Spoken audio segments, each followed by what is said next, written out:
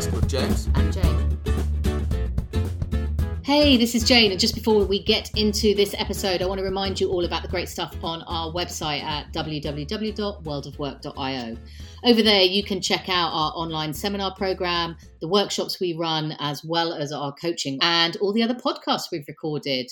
So that's www.worldofwork.io. Now on to this episode. Hello, this is James. And this is Jane.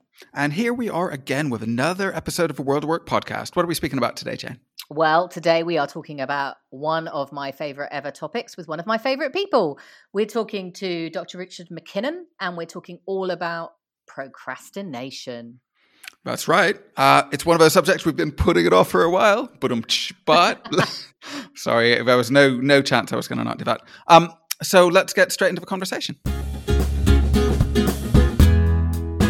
Okay, so here we are in the main body of this podcast, and today we're speaking to Richard MacKinnon, and we're exploring the conversation of procrastination. So we'll be learning a little bit more about what procrastination is, how it affects people, how we can develop as people so perhaps we procrastinate less, and potentially impact on our teams of procrastination as well. Before we get into some of those points, though, Richard, would you be able to introduce yourself to the audience and say a little bit more about yourself, your background, and what you work on? Sure.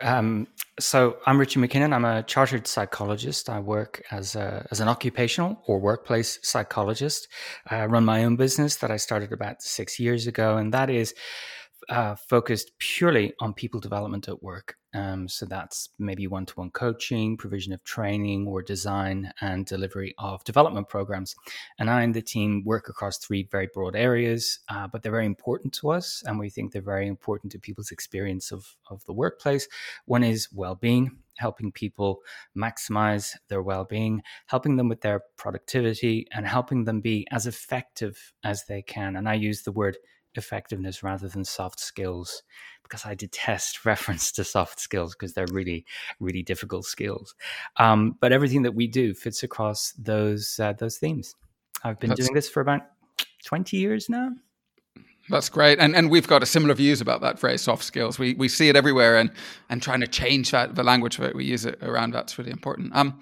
I like those three areas, and it feels to me that procrastination probably has a role to play really at the core of some of the stuff that you work on with people. If we start the conversation kind of broadly and simply, if I were to ask you what procrastination is, what would you say? How would you describe what procrastination is? Really simply, procrastination is when we engage in irrational delays to action, and that delay has a meaningful consequence. So it's important to include both of the points that it's both irrational, there's no good reason for it, and there are meaningful consequences. So it's not rescheduling work because events have happened, and we've had plenty of events lately that would lead us to do that. And it's not delaying pressing play on the latest Netflix box set. What's the worst that could happen there?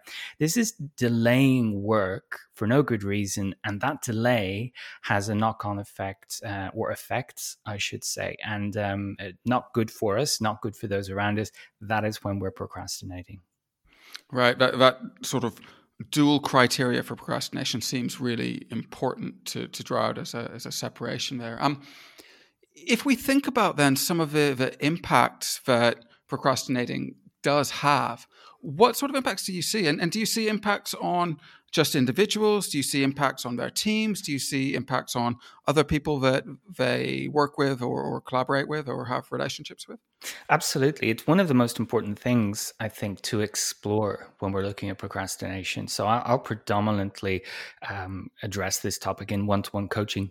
And it's one that works really well in a coaching psychology context, because it's all about the thinking and the emotions. Traditionally, people will give advice to procrastinators that's very much focused on action. We need to understand what are the thoughts and the emotions that precede the action. So if you just imagine someone has delayed something very, very important and they still have to work hard to meet that deadline, that last minute rush can really add to it the experience of stress and anxiety.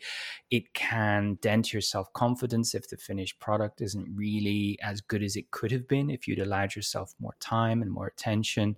And of course, yes, it can damage relationships at work and at home, particularly if that last minute rush is associated with the expression of that stress, that anxiety, when those emotions spill over. And people change quite significantly when they're in the grip of that.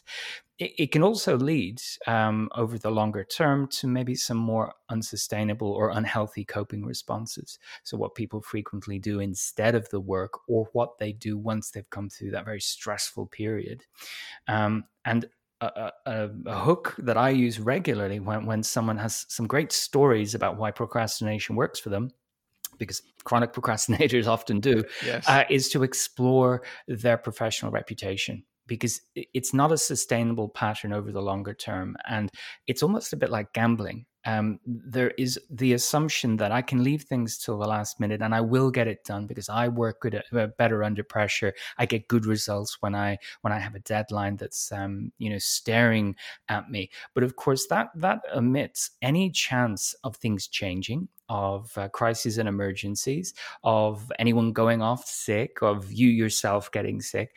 And so there's only a matter of time before their luck runs out. And it's about exploring the impact it's going to have on their reputation. And that's a great way of getting people to take it seriously. That's great. That sort of external perspective, I can imagine being really powerful as a way to sort of bring this to life for people. Do you think that different people have different propensities to procrastination, or do you think our propensity to procrastinate changes over our lifetimes as well? I guess, are people more affected by it than others, or what's your thought? I mean, I think some people definitely procrastinate more than others. Absolutely. I think everyone will engage in a bit of procrastination from time to time. I think the difference that you might see between some people and people who procrastinate a lot are typically, if you procrastinate and it causes you difficulties, you learn from that and you try and do it differently next time. The people who procrastinate chronically sort of survive that, wipe the sweat from their brow, and go back to exactly what they were doing before. And so you just see the cycle again and again and again. That's maybe the difference. There are environments that can support it, of course. Something that I've observed in a number of organizations I've worked in is almost this sort of hero complex. When people do pull out all the stops to meet the deadline, and I mean really pull out the stops, and they meet the deadline, they get kind of fated as some kind of amazing professional. And of course, that's enjoyable to be told you're great. But in fact, it would be a very Eeyore perspective to say, well, if only you'd started 2 weeks ago, this might have been better, and no one need have put in these extra hours. So it will continue if people survive with no negative consequences for them, and if it's allowed to continue by the environment in which they work. If there's no comeback from anyone around them, then why would you change? And do you find that there are multiple different causes of procrastination depending on the different people and their experiences of work? I think at a very, very fundamental level, it's safe to say that we procrastinate because we're trying to avoid something we find uncomfortable.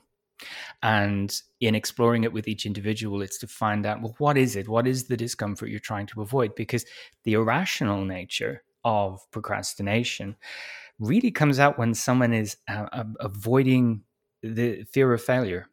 But of course, at the same time, they're giving themselves less time to do a great job, and they're trying to avoid this future anxiety associated with the failure, and they're robbing themselves of resources at the same time. But other examples would be some rebellion. I shouldn't have to do this. Avoiding forms of discomfort like boredom, or not wanting to experience some of that FOMO. There's something more interesting happening elsewhere. I'll do this another time. And there's a little bit less maybe self-management going on there. But it's really useful to start with that exploration of what's the thing that's stopping you from doing this. It's not having a laptop, a pen, a room.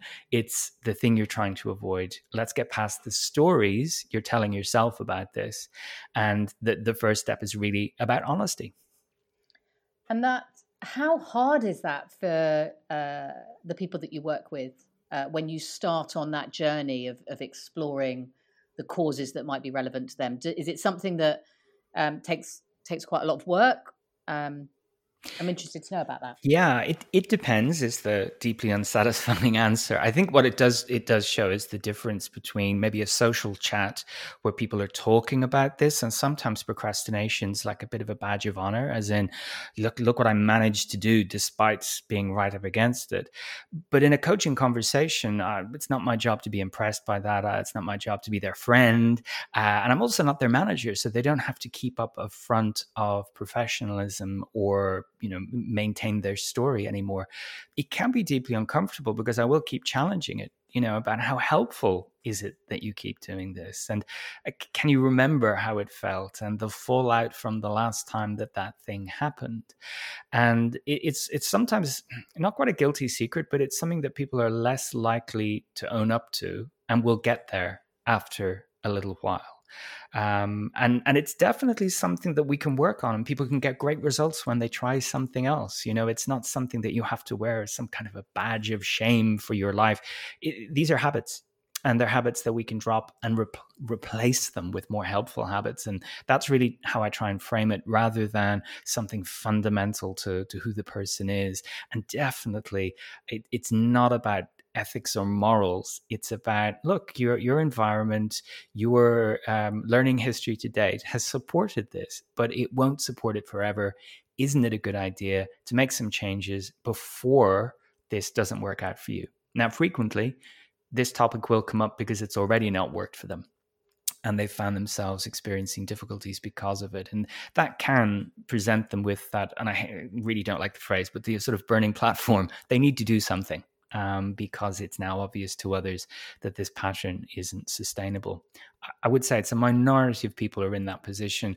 For most people, their procrastination is annoying them because things are being left undone or unfinished for a while, and just the psychological untidiness that comes with that. They know themselves that they're not making progress in the way that they should, and they find a way to do it. And that's most people's experience of that. They just get it done. But there are some people that find themselves in a very high pressurized environment where, as I say, in part, this has been supported. They've maybe been rewarded for it. But now it's no longer acceptable or appropriate or sustainable. And so they need to make a change. So I've got so many questions already, but just going to start because you mentioned one thing that will be really familiar to our listeners. So James and I have talked a lot in previous episodes about the power of replacement versus trying to remove something, and you mentioned that, and I'm just really interested, like specifically, what sort of techniques do people successfully sort of employ to improve their situation? Because as we know, all our listeners really enjoy some practical tips. So we're always really keen to hear that. So a really common scenario is where someone is feeling overwhelmed by the list of things they have to do. And to avoid the unpleasant feelings of being overwhelmed, they'll do something really simple right in front of them and ignore the really difficult stuff until it's super problematic. And so a really simple thing to do is to review that list and say, well, hold on, is that list made up of things that can be done? Or are these big projects and initiatives? Because if you look at a list and it's made up of projects, where do you start?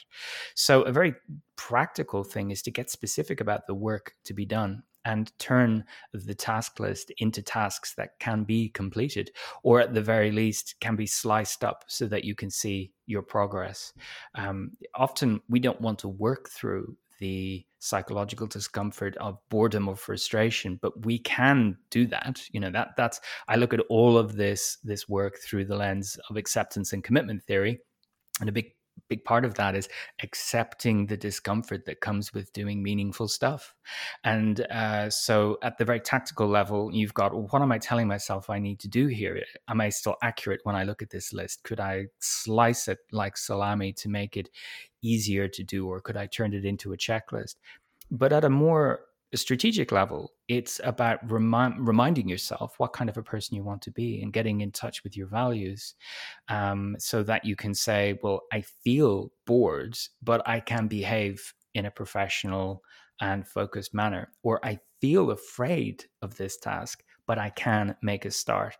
And so just unpicking those automatic links between our feelings, thoughts, and our behavior, and give people the opportunity to succeed. So this is not a magic bullet.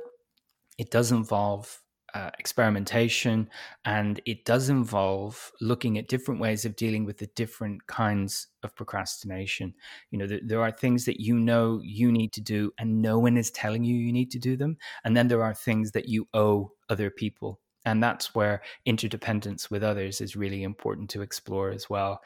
Even if you are surviving each of these monthly blow-ups, what about those around you? What about the people you care about? What about your reputation?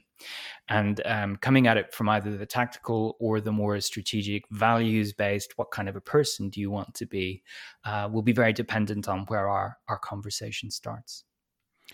I'm interested in the point that you had there about sort of redefining or restructuring what one needs to do in order to make it more accessible so that maybe there is less procrastination.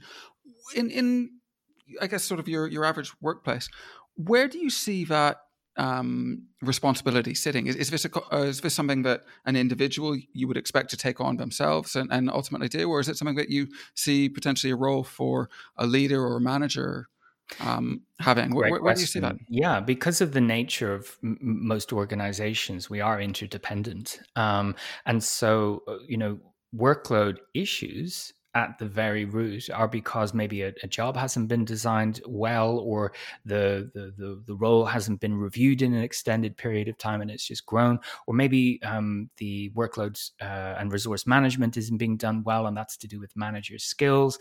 But actually, if somebody has just got a bunch of stuff that needs to be done as part of their job, but they just haven't formulated it for themselves in a way that each day when I sit down, I know what I need to do. If they look at that each day list and it's just massive initiatives, it's very difficult to know where to start. So it's not really changing your workload. It's just getting more specific about what can be done. So instead of, write annual report, it's agree deadline for report is the first task.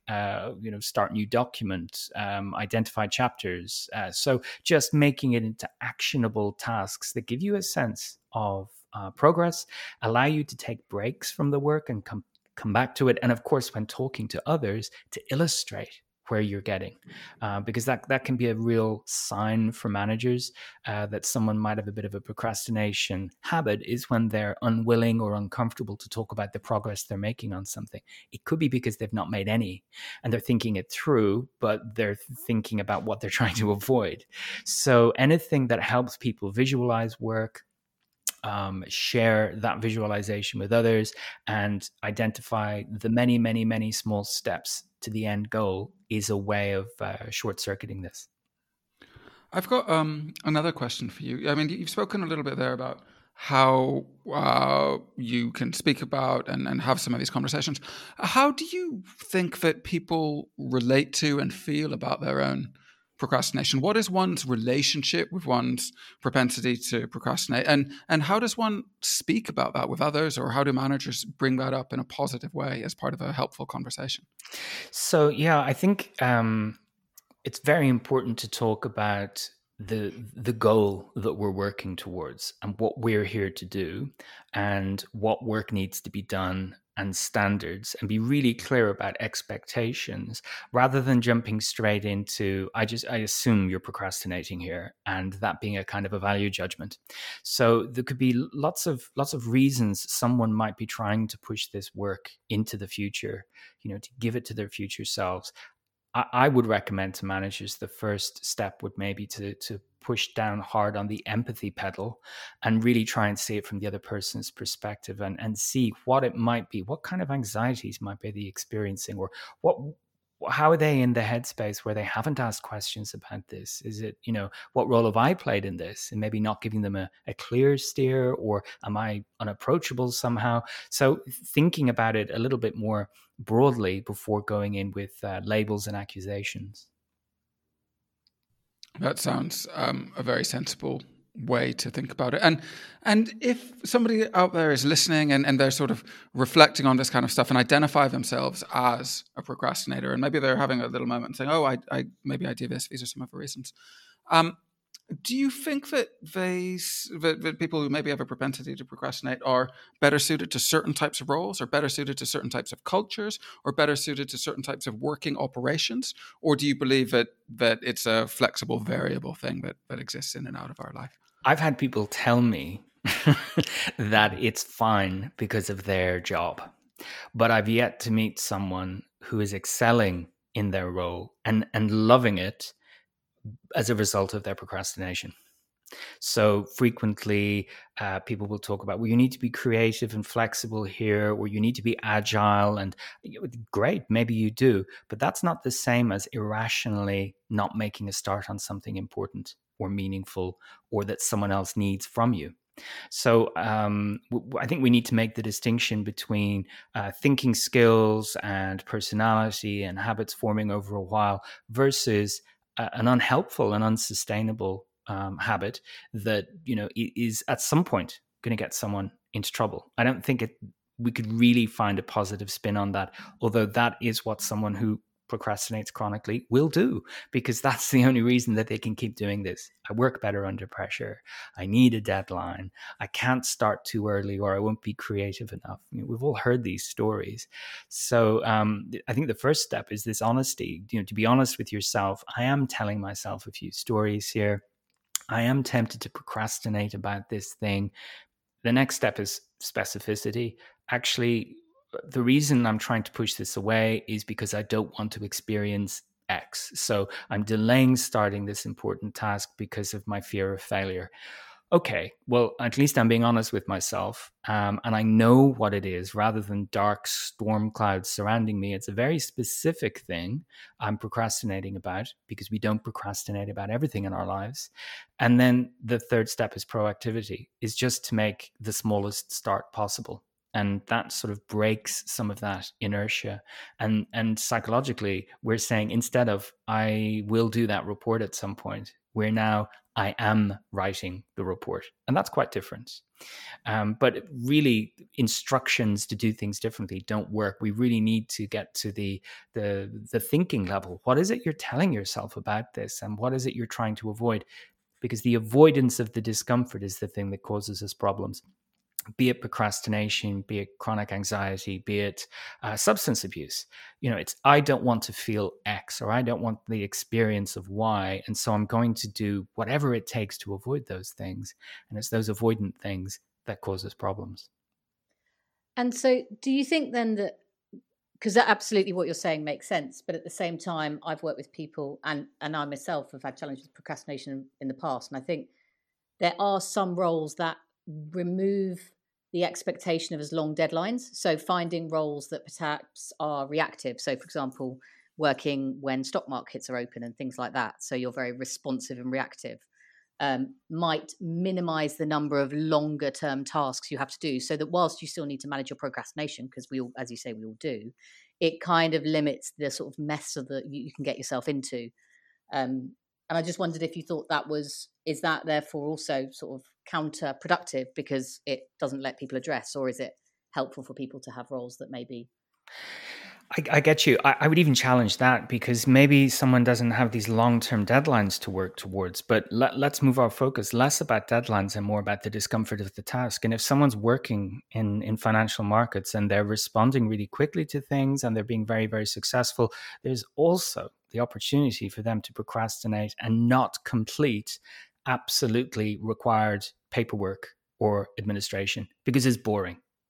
And then they're getting themselves into trouble there. So it's not about you've got 6 weeks to do this task. It's this thing needs doing. And if it's not done, there will be consequences. The task could be today. It could be in 6 weeks. The procrastinator will find a way to tell themselves a story that it doesn't need to be looked at yet.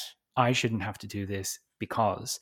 So it is less about the fact that we've got more time than we maybe need, and more about I just have this story about why I shouldn't have to do it yet. That makes total sense. And I just wanted to ask you about something, because you mentioned about making roles visual, or making the works visual.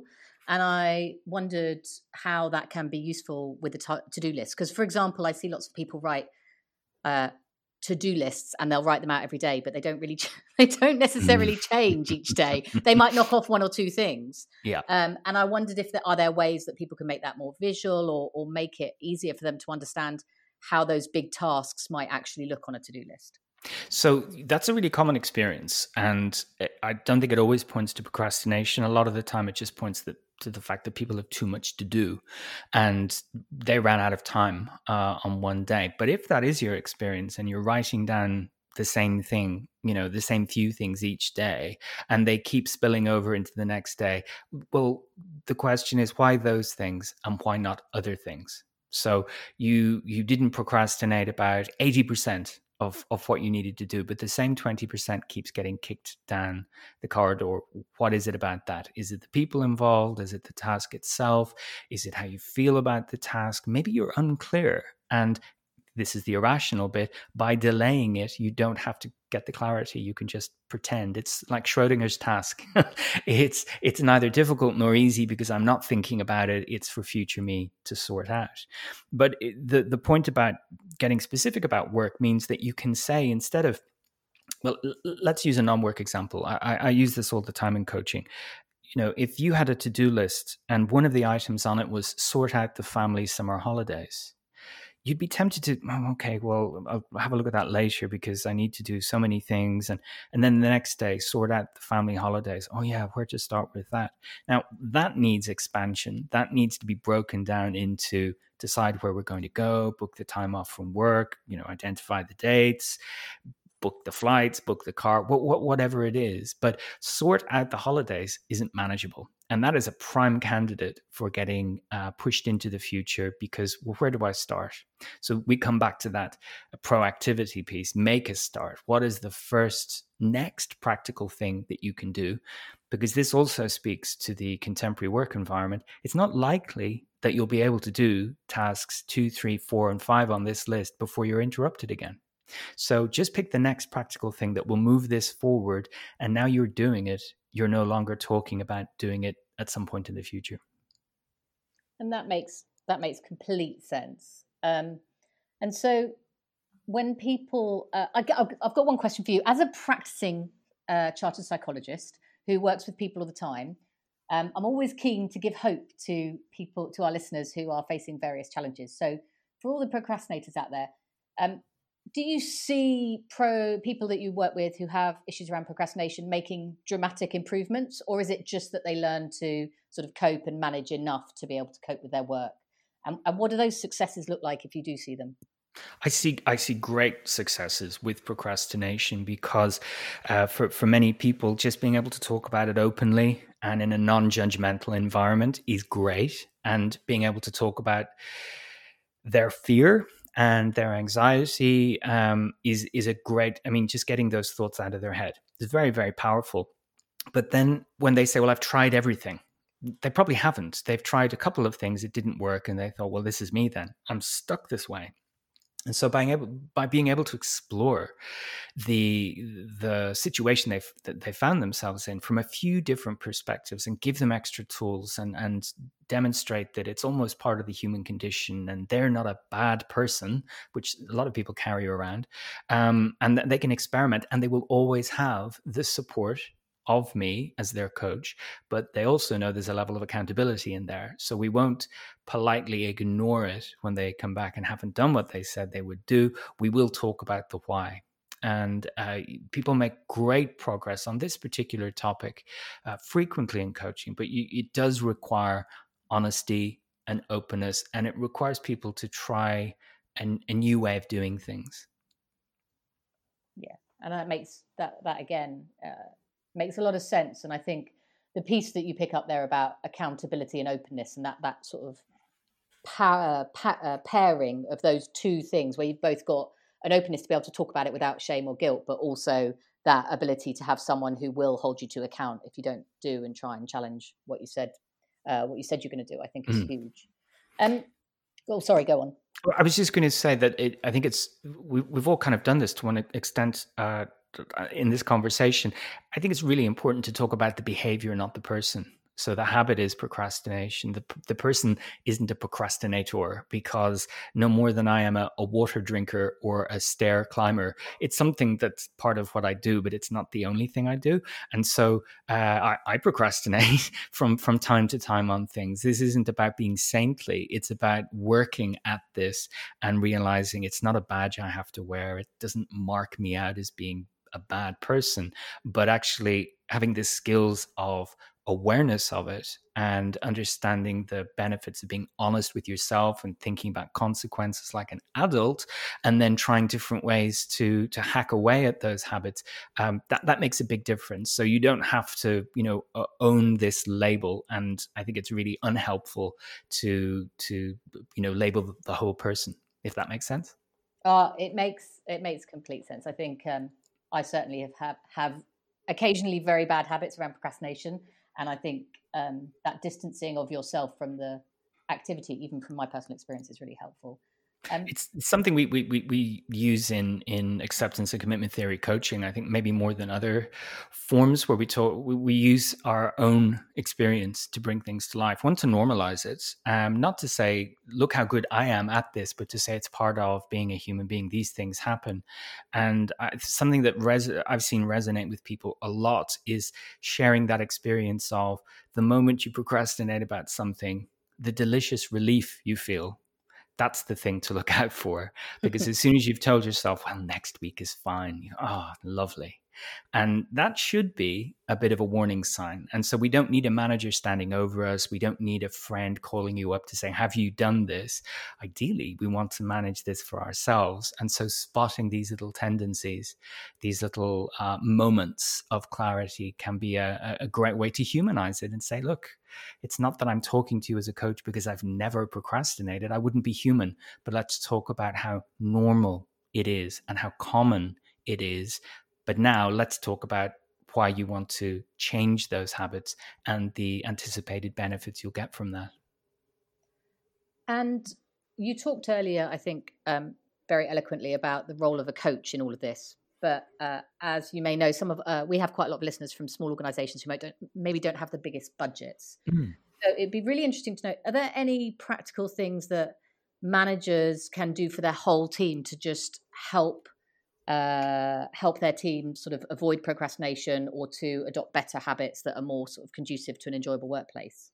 Yeah, absolutely. One I've touched on already is around the specificity of the work to be done, so that people are clear on what's involved in key tasks. And that includes the deadline, but also the interdependence. So if this doesn't get done, these are the consequences for your colleagues or that team over there or our reputation or whatever it might be, so that people have a sense of purpose and meaning to the work that they're doing, that the door is left open for questions, even though right now I might say, yes, I understand it completely. I would like to be able to come back in 24 hours and say, could you explain that again? Or can I ask you questions about this? I think team leaders, managers could really help people by not, collaborating with them on this kind of behavior and not saying, well done for getting there in the end, but saying, actually, that's not sustainable. That's not how I want this team to operate. And to point out that you made it this time, but I really need to see a change. And just because you reached the deadline, just because we won the work, or just because the client was happy in the end, what it took to get you there is not how I want to do things. So an emphasis not just on the goal or the win, but the process to get there, because it's something that if you look in the rearview mirror, you can see often a sort of a trail of destruction in order to get there. I think that's really important. And being really clear about the potential impact on other people. So we're a team, and when one person is doing things vastly differently to everyone else, it is going to have a knock-on impact. That point about empathy, though, I think is really important. It might raise its head, procrastination, as a performance issue, rather than, look, this is nothing to do with their ability to do it. This is something more psychological. And they don't need training in the task they do. They need support to reappraise the situation. So to have an open mind, perhaps, for your interpretation of what the problem might be on the team. And that relates probably to my final question that I'm really interested in. I've got loads more, but I suspect James is about to tell us we're running out of time. You mentioned about this sort of idea of empathy and trying to sort of, again, we talked about people having the freedom to talk about it openly. Do you see that? Because in some senses, people who procrastinate regularly and have caused an impact to their team sort of carry a large amount of guilt around it. Is that a problem? And if so, how can managers, is there anything else that managers should be doing to help people sort of relieve them of that guilt or navigate their way through it? Yeah, I think we've touched on it, the avoiding labeling of the person and just talking about this is work and this is a behavior at work, and being really clear on what's expected of the individual so that they can make those adjustments. So giving them an opportunity to try something else. Of course, they can share their own experience and talk about how they've, dealt with their own procrastination habit or how they've dealt with their own anxiety about something. It doesn't mean that they're coaching them. It doesn't mean that they're mentoring them, but they're connecting on a human level rather than saying, well, you've done that thing and it's so terrible, we can never speak of it again. Or I'm marking you out as a difficult colleague now. So exploring it with curiosity, trying to understand their perspective and being open to hearing something that they maybe weren't expecting when someone opens up to their team leader or their manager, and working with them, something that can take the anxiety out of a lot of work is fresh eyes. So to be able to sit down with them and clarify, okay, I know you thought this, I know you thought that was the impending amount of work you had to do, but really let's clarify, this is the thing we need you to get done this week. Let's reappraise the other stuff next week, but this is the one thing that needs your attention. To sort of get them out of the eye of the hurricane. And that's the point about being an objective person looking at it, can say, well, I can see why you're worried, but you don't need to be, because this is the only thing that needs to be done right now. We've talked a little bit about sort of approaching this from the role of a manager or leader, and we've explored that a little bit. What do you think people should do, or how should people behave if they believe one of their peers is procrastinating with a negative impact on the team, or if they believe that their manager is maybe procrastinating with a negative impact on the team? Do you have any views about how to manage that type of interaction and what somebody should do? Well, when you think about team dynamics, it's really important to avoid that kind of whole person evaluation, I would suggest. So we talk about consequences, talk about expectations and consequences. So the expectation was you would do X by Friday. You didn't. The consequence was me or my colleague here working all weekend. We're disappointed. We don't want it to happen again. But we also need to find out why it happened. So as objective and task focused as you can be when you've worked all weekend because someone has let you down, but not to assume why that's happened, but to ask and look for reasons. It could be a bit of procrastination plus luck running out. So I had this perfect plan to do it by Friday, and then a load of stuff came in on Thursday where someone was out sick, like I said. So, but I don't think it's for peers to sort out each other's performance challenges as much as it is to have a conversation about, do you know that that's the knock-on impact of you doing that? I just want to make you aware of that. And what can we do, to work better together so that doesn't happen again? Or here's what I'd like. But if it's the manager, I think that's pretty tricky. And I think that also requires people to focus on the impact of their behavior. When we're in that kind of bubble of anxiety and worry, we can forget about other people. And so they might just need the reminder that the more you sit on these decisions, the more pressure it puts us under. Similarly, offering help. I see you've got a lot on. We're not seeing the output, so we're not seeing the progress. Is there anything we can do to make that easier? These are difficult conversations, but again, if we remember what we're here to do, we're not here to have cozy conversations every day. We're here to do work, and work isn't always easy. Yeah. Okay, I think that's helpful. As Jane alluded to, I'm going to come in a minute and say that we're running out of time. But before I do that, if there are people who are listening and who've sort of recognized that they occasionally procrastinate and would like to maybe move forward and change some of their behaviors. We've talked about some of the benefits that can materialize for them and some of the ways that it feels. In terms of those very first steps, if they were going to leave this podcast and go out and maybe do one or two things that help them on that journey, what would you suggest their starting points be? Possibly to look at their own examples of when they have procrastinated and look for commonalities across those examples. What are the kind of contexts in which they're more likely to procrastinate? There will be specific things because we don't procrastinate about everything. So get specific and look for those trends, and then be honest that was irrational. It wasn't about the schedule. It was you decided to do this for no clear good reason, and that honesty is a great starting point. But if you can be specific about the uncomfortable thing you're trying to avoid, you can then experience that discomfort and see it for what it is. It's temporary. It's not dangerous. It's something that you can persist with. But I would say the starting point is really to get specific about your procrastination habit or habits, and find out when you're more likely to do that. And a really simple second thing would be to talk to someone else about it. Talk to a colleague, talk to a friend. You'd be surprised what someone else might be able to share with you in terms of something you could try, some tips. Great. Okay. Well, I am going to draw a line under the conversation now, just in the interest of time.